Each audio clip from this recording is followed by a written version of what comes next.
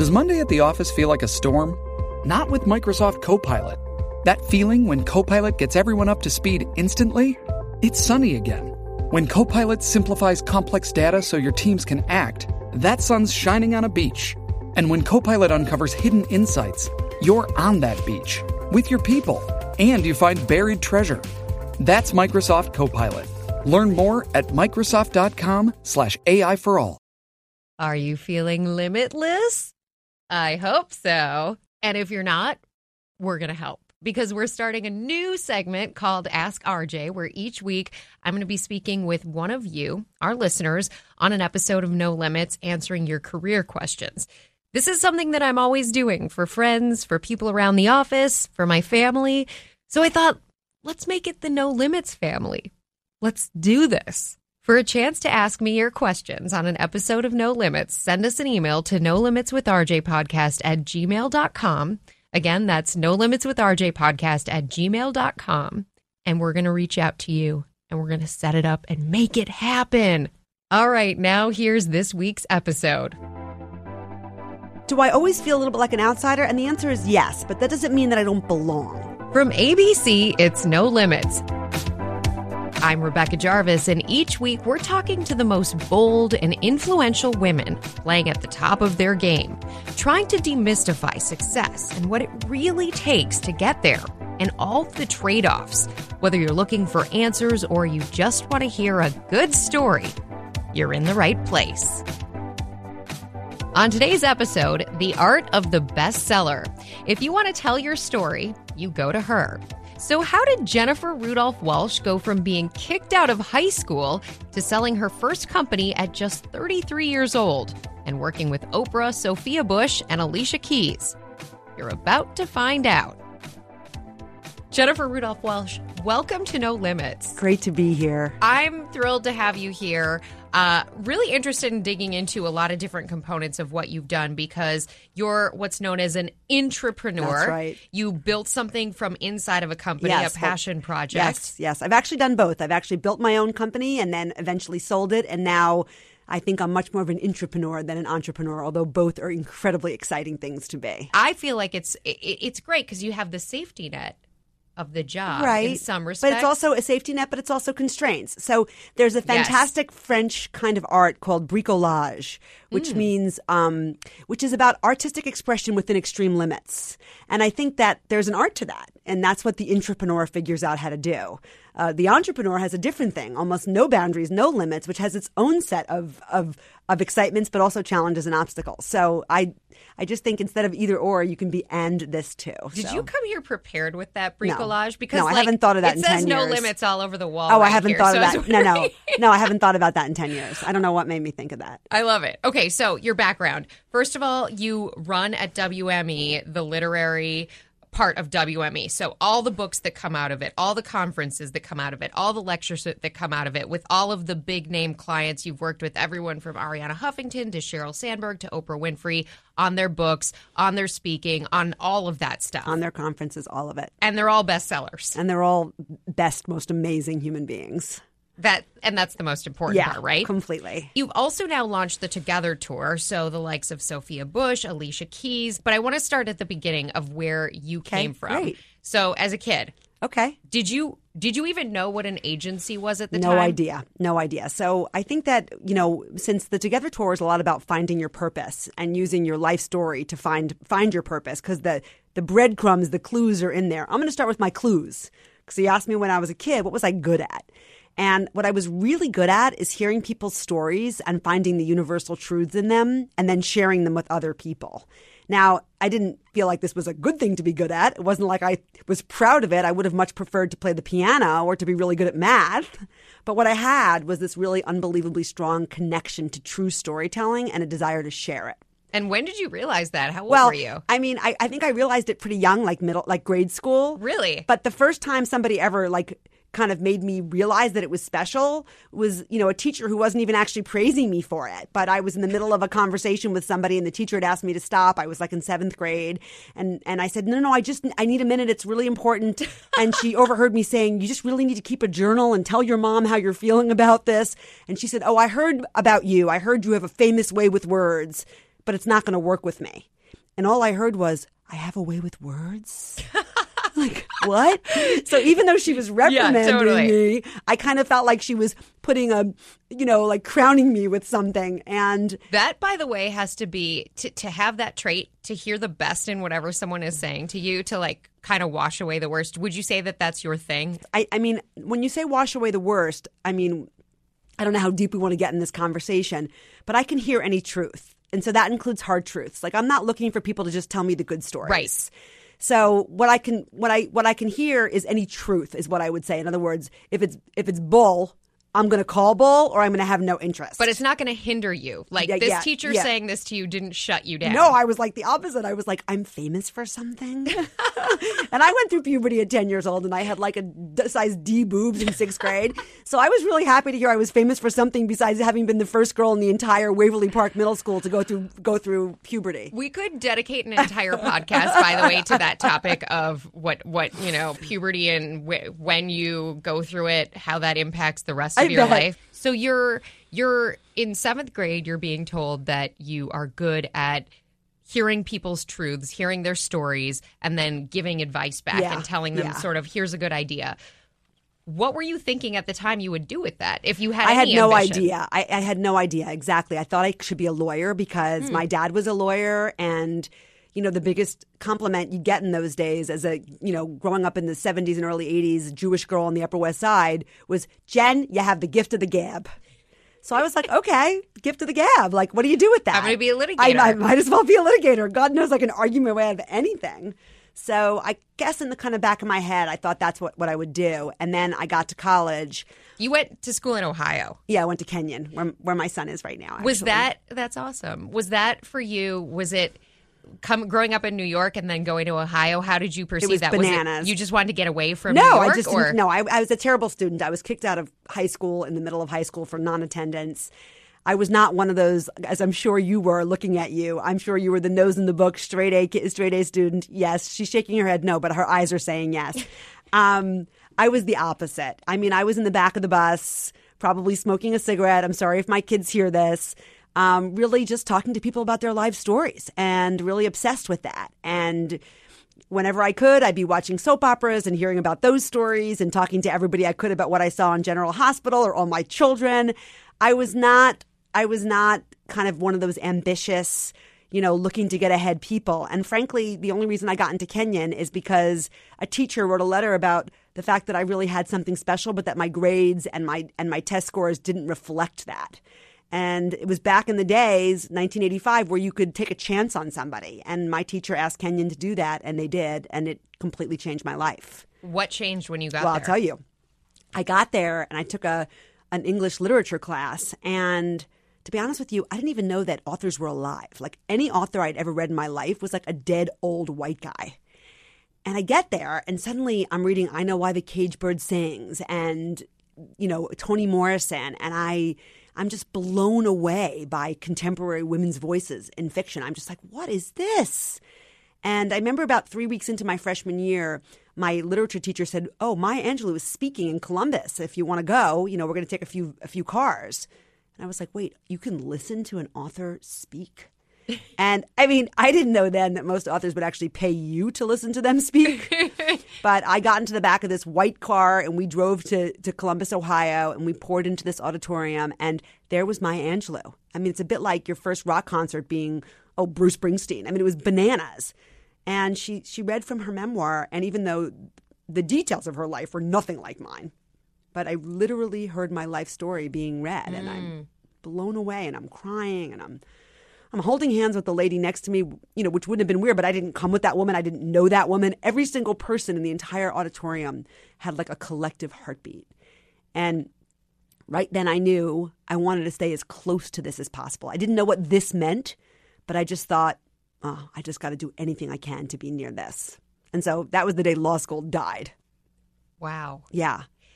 I think your point about I want to be as close to this as possible, it's a very I have felt that way without knowing what the path forward is. Totally. How did you figure out what the path forward was? It's a process, right? And I still don't have the full, I'm still following the unfolding, but I would say that once you get what I would call a breadcrumb, or another way to look at it is your life is calling you, like your calling is calling. And how does it feel? I think it feels differently for everybody, but for me, it feels like all of a sudden time just expands and you have no sense of how long you've been there or how long you've been doing it. And instead of feeling depleted by it, you feel incredibly inspired. And afterwards, you can't stop talking about it. And when you talk about it, people are like, wow, you're pretty jacked up about this. And it's contagious and you can feel that. And so to me, that's what I call a breadcrumb to purpose. And I saw that and I knew early on that meant something to me. And so, my first immediate step at college was to start working at the Kenyon Review as an intern, just because that was a literary magazine where I could be close to writers telling their most authentic truths. And then I eventually applied for an internship at a literary agency. I didn't know what agents did, but it was the word literary that got me. And what do they do? Excellent question. So what literary agents do is a multitude of things. But the first thing is they're the first line reader. In many cases, literally the first person that the author shares their work with. So starting there, that is like such a sacred responsibility. So it starts with that, the frontline reader. And if they say no. Right. Well, if the literary agent says no, then you have to find the right reader. And there is the right reader for everybody. So you believe that every single book out there has a home? I believe that. That's encouraging to anyone who's an author. No, that's the thing. Writers rewrite. So if somebody feels like I've written it, nobody wants it, and I'm done with it, then okay, well then that's the end of their journey. But my father, who has been writing since college, just had his first novel published at 78 years old. It's an absolutely beautiful story that he has been crafting pretty much his whole life, and Random House just published it. And so I believe that writers rewrite, and if you do that, then eventually you're going to find the right form. But so first thing a literary agent does is find its match. Yes, I am the right literary agent for you. I see how to edit this. I see where to publish this. I see what to do for this. And then we sell the book domestically to a U.S. publisher, generally through an auction, which is super fun. And then once the book is found a publisher, we do the contract. And then we sell it individually in every single country in the world. We sell magazine rights. We sell audio rights. And then we also sell movie rights, and we sell TV rights, and if we're lucky, then there's lectures that come from the books and other ancillary things, podcasts like what you're doing. So we're sort of that person that runs the business so that the author can spend the time actually writing. So you're doing your first internship in that world. Yes. And you're seeing how all of it plays out. And what do you think of it? I'm just thinking, oh my God, this is amazing. I mean, because there's the lawyer part too, right? Where you're sort of negotiating contracts, even though you're not really a lawyer, but you have enough of a knowledge of the boilerplates. So I loved that I was able to use my advocacy as well as my passion for storytelling. And I just thought, this is amazing. And I had a great job working for a working mom. Her name is Virginia Barber. And she passed away last summer. She's extraordinary. She would literally at 3:00 in the afternoon go upstairs, put a chicken in the oven, come back downstairs. We worked in the ground floor of her townhouse. And it was an excellent opportunity for me to see how you can make it all work, Absolutely. She was amazing. That's so cool. And she wore every hat all the time. She didn't bring her work self to the work and her home self to home. She just was her whole self the whole time. And I loved that because I didn't think I'd be good with an office personality. Just somehow. I just didn't think that would work for me. So you go from there to where? Well, actually, I stayed there. And I started as an intern. And she hired me to work full time when I graduated. So my whole senior year, I worked from my dorm room. And then I graduated on a Saturday, started to work for her Monday. And then I think 8 or 10 years later, I bought the company from her. And then I grew it. It was just the three of us, the two of us and one other person when I bought it. But then I grew it to 9 people. And then I sold it to William Morris. And that was, so when I was, that was, I guess, in 2000. So how old were you, if you don't mind my asking? I don't mind at all. I'm it? totally transparent about age. I was 33. And how old were you when you bought it?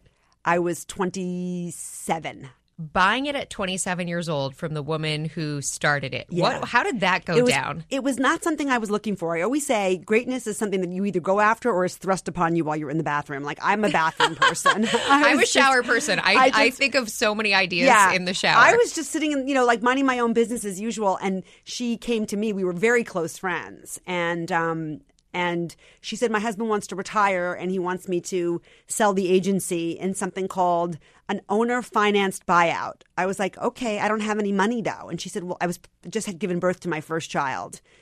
And she said, no. An owner-financed buyout means that you use the money from the company to pay me. And I was like, well, that sounds awesome. So we made a 5-year deal and I didn't even have a lawyer. And I didn't even know that I actually had to pay taxes on the money that I was receiving before I paid her. So it was the worst deal ever. For those years, I couldn't even, I was so, my husband and I lived so close to the vest and it was hard, but it was amazing. And then. You would do it again? Oh, in a heartbeat. I loved it. And I loved being on my own. And we moved to Fifth Avenue out of her townhouse to 101 Fifth Avenue. And we grew the business to 9 people. And I really began my belief that a collective of people should represent any one individual. And in the book business, that's rare. Usually it's just one person who does everything for the author. But I started to think that you should have one person who's an expert at every single thing. One person who does foreign rights, one person who does audio rights, one person who does movie rights, one person who does TV rights.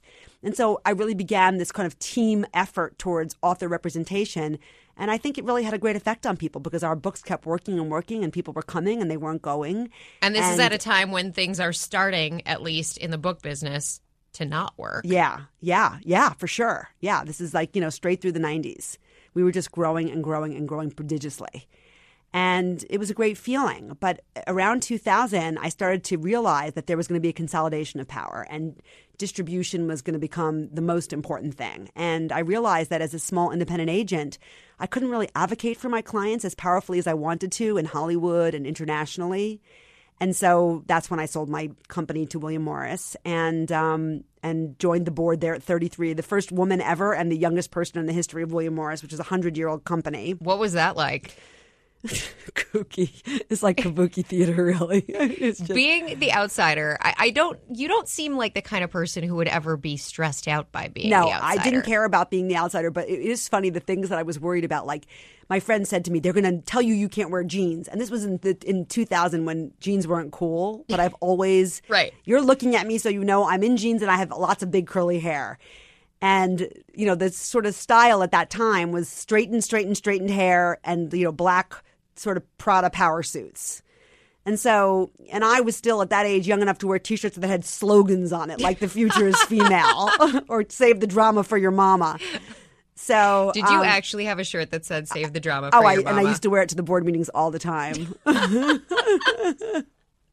I'm sure they loved that. I'm sure they did not know exactly what to make of it, but I brought my whole self. Yeah. Right. So I hear that so much of the time. I mean, the people who are truly playing at the top of their game and happy and fulfilled by all of it, it's about that authenticity. That's like the perfect clicking of everything. Completely. And again, I think a lot about belonging.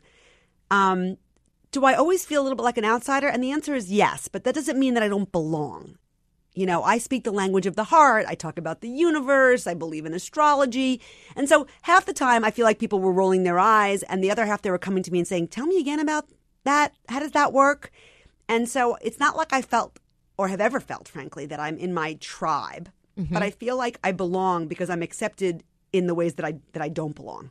I'm trying to think about that idea. So being an outsider but feeling belonging, do you think that is a choice that you are making? Or do you think that it's something about the way that the communities that you're choosing appreciate you?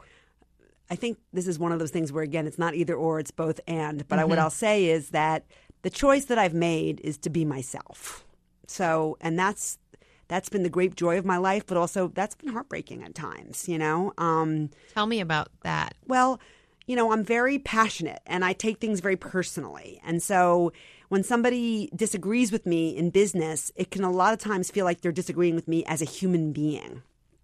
And I think that one of the challenges I've had to kind of grow through, especially through my 40s, is to take things a little less personally and to charge a little less when someone says no. In other words, everything doesn't have to go to the mattresses, so to speak. And there have been times in the boardroom where I was fighting for something where I felt it was right. I mean, if you put it up on a bulletin board, you'd agree that I was on the side of right. But the way that I handled it or the way that I personalized it made it so that people would rather not engage with me as opposed to having a healthy debate about what's the best thing to do. And I think that what I had to come to realize is that everybody in that room was just as good as I was. And they cared just as much as I did. And I didn't get to be the one that cared the most. I didn't get to be the goodest person. The hardest working. That was a position that I had held myself up as. And I think part of it is that, as women, the best defense against sexism is excellence, And so I think I had put myself in an armor that was really about exactly what you said, the hardest working, the person who cares the most, the person that's willing to give the most. And it became somewhat of a barrier for me in dealing with people who also were working their hardest. They just had a different way of going about it. How did you change your behaviors? I don't know if you can take us inside, but in a very specific sense, are there any things that you did differently outside of, you put your idea on the table and the room disagrees with you or a number of people in the room disagrees with you?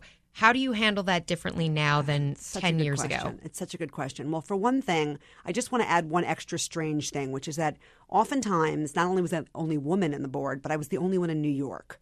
So I'm on the television set and everybody else is in the room. And they're all in L.A.? All in L.A. I would go a lot to the meetings, but then sometimes I just couldn't. I have 3 kids. And so I'd have to be on the television. And I don't know if you've ever had a meeting where everybody's in a room and you're on the television, but you can't listen to the asides. You can't make a joke. You can't lighten the mood. So every time you need to get into the conversation, you have to literally catapult yourself in. And I think that that just amplified what was already true of me. Yes. Which is that, I would say things like, I couldn't disagree with you more. Like I literally, as a human being, could not disagree with you more. And I just didn't leave any place. And then all the glances happen on the other side of this. Yeah. And I didn't leave any place. I didn't leave a door. I didn't leave any place to go. And so how I do things differently now than I did 10 years ago, or frankly, to be honest with you, Rebecca, even 3 years ago, is that I really breathe into it. And I remember that every single person is doing the best they can. I call it MRI, most respectful interpretation. And I remind myself of that. So every single person is doing the best they can. Every single person wants the same things: the best for themselves, the best for their families, the best for this company, the best for this community, the best for this world. And I just say, that's the given. And now what? And so then I'm able to sort of ask questions instead of telling people the answers. And to help bring them in the direction you need them to come or in. to understand why not. Why not? Yeah. What part's not working about this? Is there any part that does work for you? Is there something we can do about that?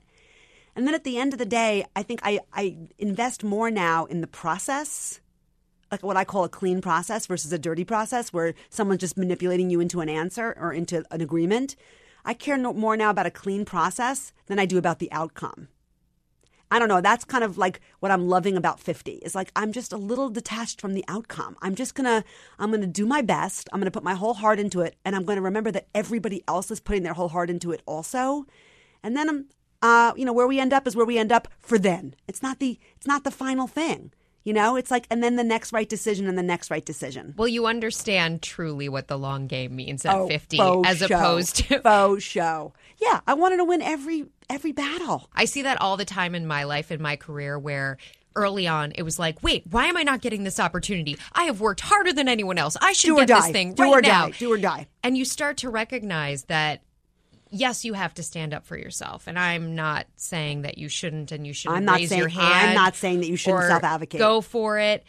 But you also start to realize that ideally it is a long road ahead and that each thing is a building block. And there are certain circumstances under which you do have to sort of realize you cut your losses and you realize this isn't the right environment for me to progress or grow. But there are other environments where if everyone at the table is is good to you, cares about you, wants you to be successful, you have to sort of trust some of that. Trust the universe. Trust the universe, yeah. That's what I would say. You have great sayings and isms. Do yeah. you come up with these? I have a million of them. And actually, about 5 years ago, my whole office put together a jar on my desk, which actually says "Together We Rise" on it, which is where Together the tour came from, and which we'll talk about in a little bit. And in it is all the things I've said to everybody throughout the years. So there's like 1,000 of them in there. I don't remember. Do them they just come out of your mouth? Yeah, or do you I have think no about idea. I never think about them. I just want to say that I have 3 little tips in that vein of what you're saying, which is, number one, of course, do the job 100%. I mean, that goes without saying. If you're listening to this podcast, that's probably what you're already doing. Like excellence, excellence, excellence. But the other 2 that I add to that is, whenever possible, make somebody else look good. And I mean literally pass the ball on the 5-yard line. I do it all the time. I always have. Reflected glory is a wonderful thing, and over time, it will serve you better than being the person to make that score. So whenever possible, make somebody else look good. And the third thing is, honestly and truly, don't give a second thought to who gets credit for it. It's really, ideas are easy. It's all about execution. And teamwork is my religion. I have literally, the strength of the wolf is the pack, and the strength of the pack is the wolf. And I believe that to my core. And so I never worry about who gets credit. And it's amazing how when you're that person, people really want you on their team. Interesting. I'm now 35, so a number of the women that I know are somewhere in that sort of mid to higher level of management in the world of business. And that idea of reflected glory, I hear from a number of friends, they send all the ideas, they do all the heavy lifting, and they send it to somebody, whomever it is, and then that person is consistently taking credit for it, and they're stuck because whatever that person is who's right above them, that person is never going to give them the credit for the work that I they've understand. done. First of all, it's a balance, right? I mean, I would never, if I had one avenue and it was the only avenue and I was passing something every single time and it was never coming These back to me. These are not written in stone. Yes. I would change, it's a living, breathing organism. But what I would say is, most of the time, and as somebody who, oversees a very large organization, people know where the ideas are coming from. And they know because there's 10 follow-up questions. And you got to be able to answer those. And the best team leaders forward emails, don't cut and paste them. And they let people know where the ideas are coming from. Because as a team leader, the best thing I can do is have a team of stars. I love that. You're filled with great advice, Jennifer. Good. I love it. Do you go by Jennifer or do you go by Jenny in life? No, definitely not Jenny. You can call me Jen or Jennifer. Okay, good. I'm not a Jenny. Okay, so you're inside of William Morris. Right. They've now bought your company. Yes. They buy Endeavor as well. No, well, I guess they merge. 7 years into that, or 7 or 8 years into that process, we merge with Endeavor. Okay, got it. So you merge with Endeavor, and you're inside of this company. You're running this group that's generating more best-selling novels, best-selling books than any other. That's right. We are the number 1 content provider to every major publisher in the world, and we represent 66% of the New York Times bestseller list. Okay, so you're playing at the top of your game. The company is playing at the top of its game, and you get to this point and you decide what? Well, I mean, again, it wasn't like a crossroads in the way that you're thinking about it. It's more of an evolution. So I had always planned all of the retreats for William Morris. And when we merged with Endeavor, Ari Emanuel, our CEO, was also crazy about retreats and TED Talks, and we just shared this incredible curiosity and hunger for ideas. And so he really wanted to sort of amp up our retreats as opposed to what we'd always had, which is, we'd have a subject expert talking about teamwork or talking about hard work or talking about getting through when you're stuck. He was like, well, let's have a neuroscientist. Let's have this person. Let's have that person. And so our retreats became these amazing brain camps. And we would have meditation experts from India, and we would have Elon Musk and, Sheryl Sandberg. And it was just extraordinary. The amount. Do you have to pay those people to come, or do they come because they're already represented? Most of them just came not only because they're represented, but also because that's a room full of influencers like nobody's business. Yeah, right. So it's a good room to be in front of. And we are all passionate builders of influence. So you want to be around those people. So I just loved planning those retreats more than anything. Co-planning them with Ari, and the chief communications person at our company is a guy named Christian Muirhead, and he had the same passion. And we would all year long be sending articles and just inviting people higher and higher. Al Gore, talking about failure. I mean, it was just amazing. People off their topics. And but there was this sort of little, I guess, this little immigrant child in me that just wanted everybody to feel that, everybody to hear that. I wanted to take the wisdom from the smallest rooms possible, and I wanted to literally shine the light as far and wide as possible. And I couldn't lose it. I couldn't lose that feeling. I mean, people just love exclusive. And I don't know, I'm allergic to it. I just like inclusive. I've been to all the Fortune's Women's Most Powerful Conference. I've been to the White House. I've been to these extraordinary places where thought leaders that we'll be reading about in 100 years are talking to me knee to knee. And even though my heart is literally about to explode with pride and joy and gratitude, at the same time, all I want is for everybody to have access. And so it began to sort of gnaw on me. How would I democratize the conference business? How would I make it so that every single person has an invitation, and that you don't have to be qualified. You don't have to wear a name tag and feel like you have to have, your bona fides to be there. Because even though I have those, I feel like when I'm in my most heartfelt, like centered place, I don't even think about those things. Mm-hmm. And plus, there's so many rooms that are doing that so good. Like, Fortune's is rocking that. Like, nobody needs help with another women's leadership conference or an entrepreneurial conference. Like, that's covered. And so I started to think about what would it feel like if we just gathered around storytelling and the incredible power of storytelling to connect us and to heal us and to elevate us. And so, really that was the beginning of my conference business. And our desire to be in that business really came from the fact that it's a great place to sell books. I mean, there's a real financial argument around why conferences are good for book business. Because the person who comes and speaks to the audience can then sell books to that audience. Totally. And so you had this idea 3-4 years ago? It was coming together? Yeah, 4 years ago. And I decided to start super small and take Oprah Winfrey around the country. So small. Itty bitty. Yeah. So we saw like over 250,000 people over a 10-week period of time. And it was by far the highlight of my entire career and close to, other than my children being born, close to the highlight of my life. Wow. Because Oprah really, she's my spiritual godmother. I mean, she raised me as a girl whose mom was working full time and my siblings were already at college. I mean, I watched her show every single day. She taught me everything about, what's the soul to really the right way to wipe yourself. I mean, there was nothing that I didn't learn on that show. It's crazy. I don't think I'd be who I was without her. I mean, she gave me the emotional scaffolding that is my inner life. And when I had the great opportunity to work with her, all I wanted to do was regather the Oprah Winfrey Show tribe. Mm-hmm. And we did that. And it was amazing. It was called the Life You Want Tour. But really, it was like the Life I Want Tour. Because you gave yourself that life. Totally. By being a part of the whole thing. I manifested it. It was pure magic. And I wanted to stay on the road forever. But as you could imagine, she had a life to get back to and a studio to run and movies to make. And the other thing that I started to realize was that it was so electric in the room, but then we would go home and all the commitments we'd made to each other were kind of lost. Mm. So I started to think, well, what would it be like if we could somehow stay together and act together and grow together in between these events? And so that was what I would call sort of another, breadcrumb of the creation of the Together Tour. So from there, I did a few others that were amazing. Arianna Huffington, Cosmos, Fun Fearless Careers for Young Women.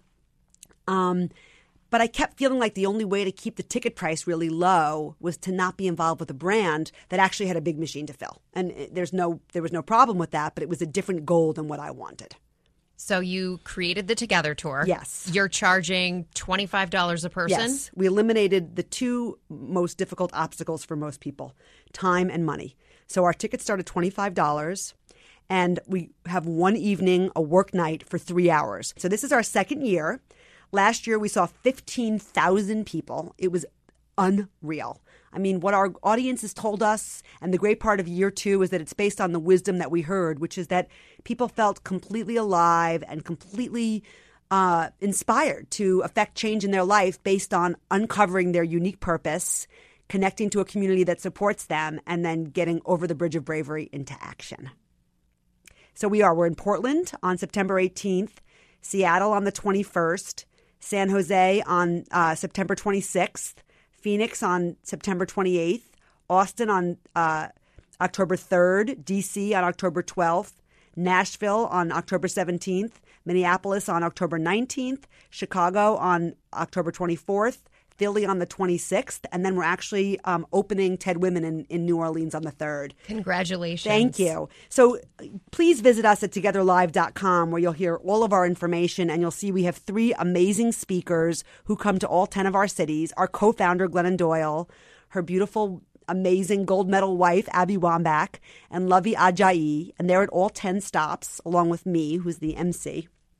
And then at each place, we have celebrity guests and special thought leader guests joining us along the way. So Sophia Bush, Connie Britton, Alexis Jones, Elizabeth Lesser. It's going to be amazing. So I hope that your listeners can come and join us along the road. Amazing.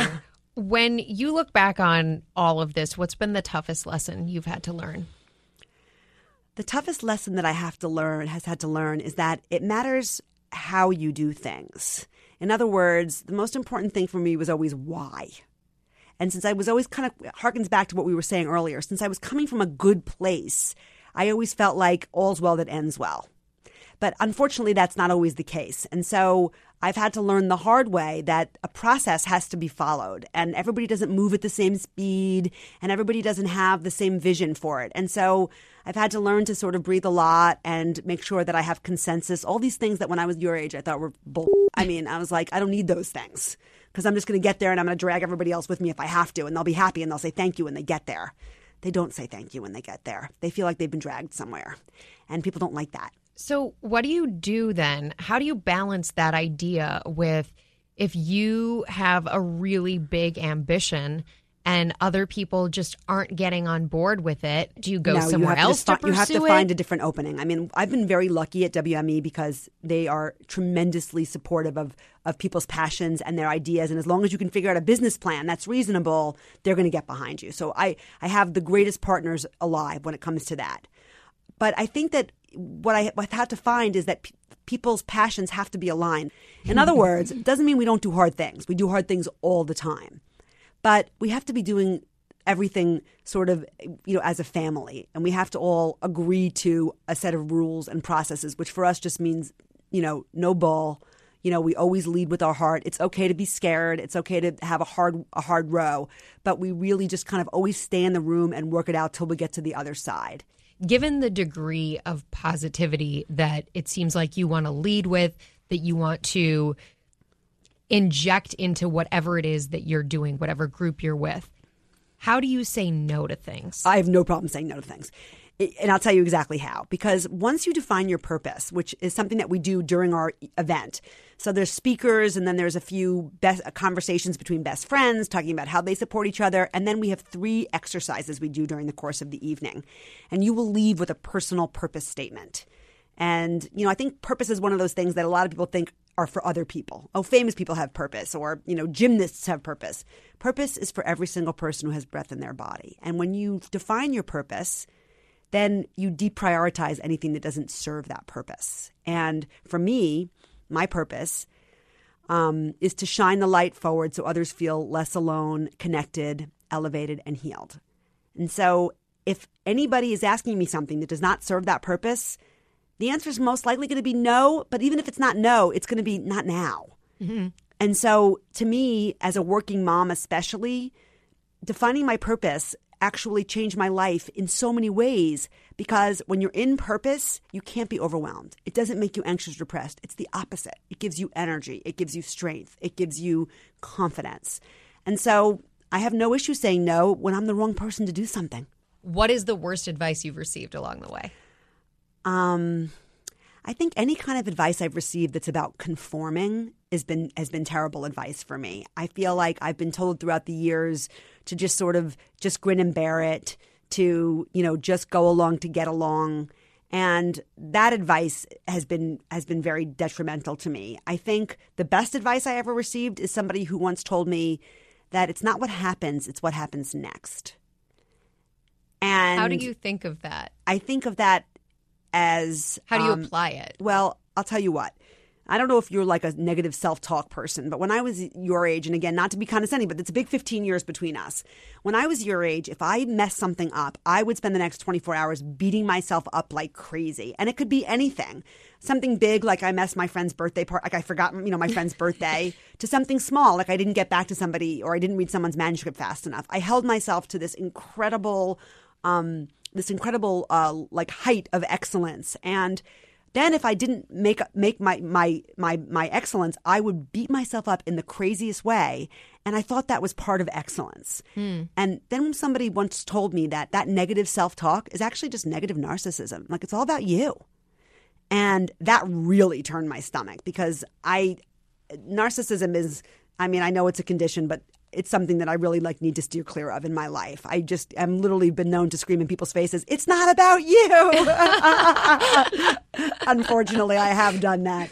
So as soon as somebody explained to me that the negative self-talk was really narcissistic, it really helped me to just let it go and just to be as forgiving to myself as I'd be to you or to a friend or to a stranger on the street.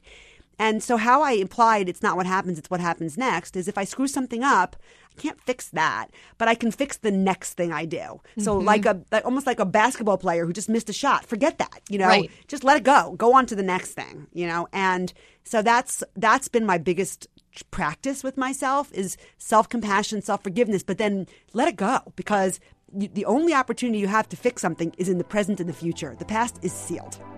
I love it. You're filled with wisdom. Jennifer Rudolph Walsh, thank you so much. Oh, thank you so much for having me. And now it's time for our weekly No Limits Entrepreneur, where we feature one of our listeners who's building something of her own. And this week's No Limits Entrepreneur is Heatha Herzog.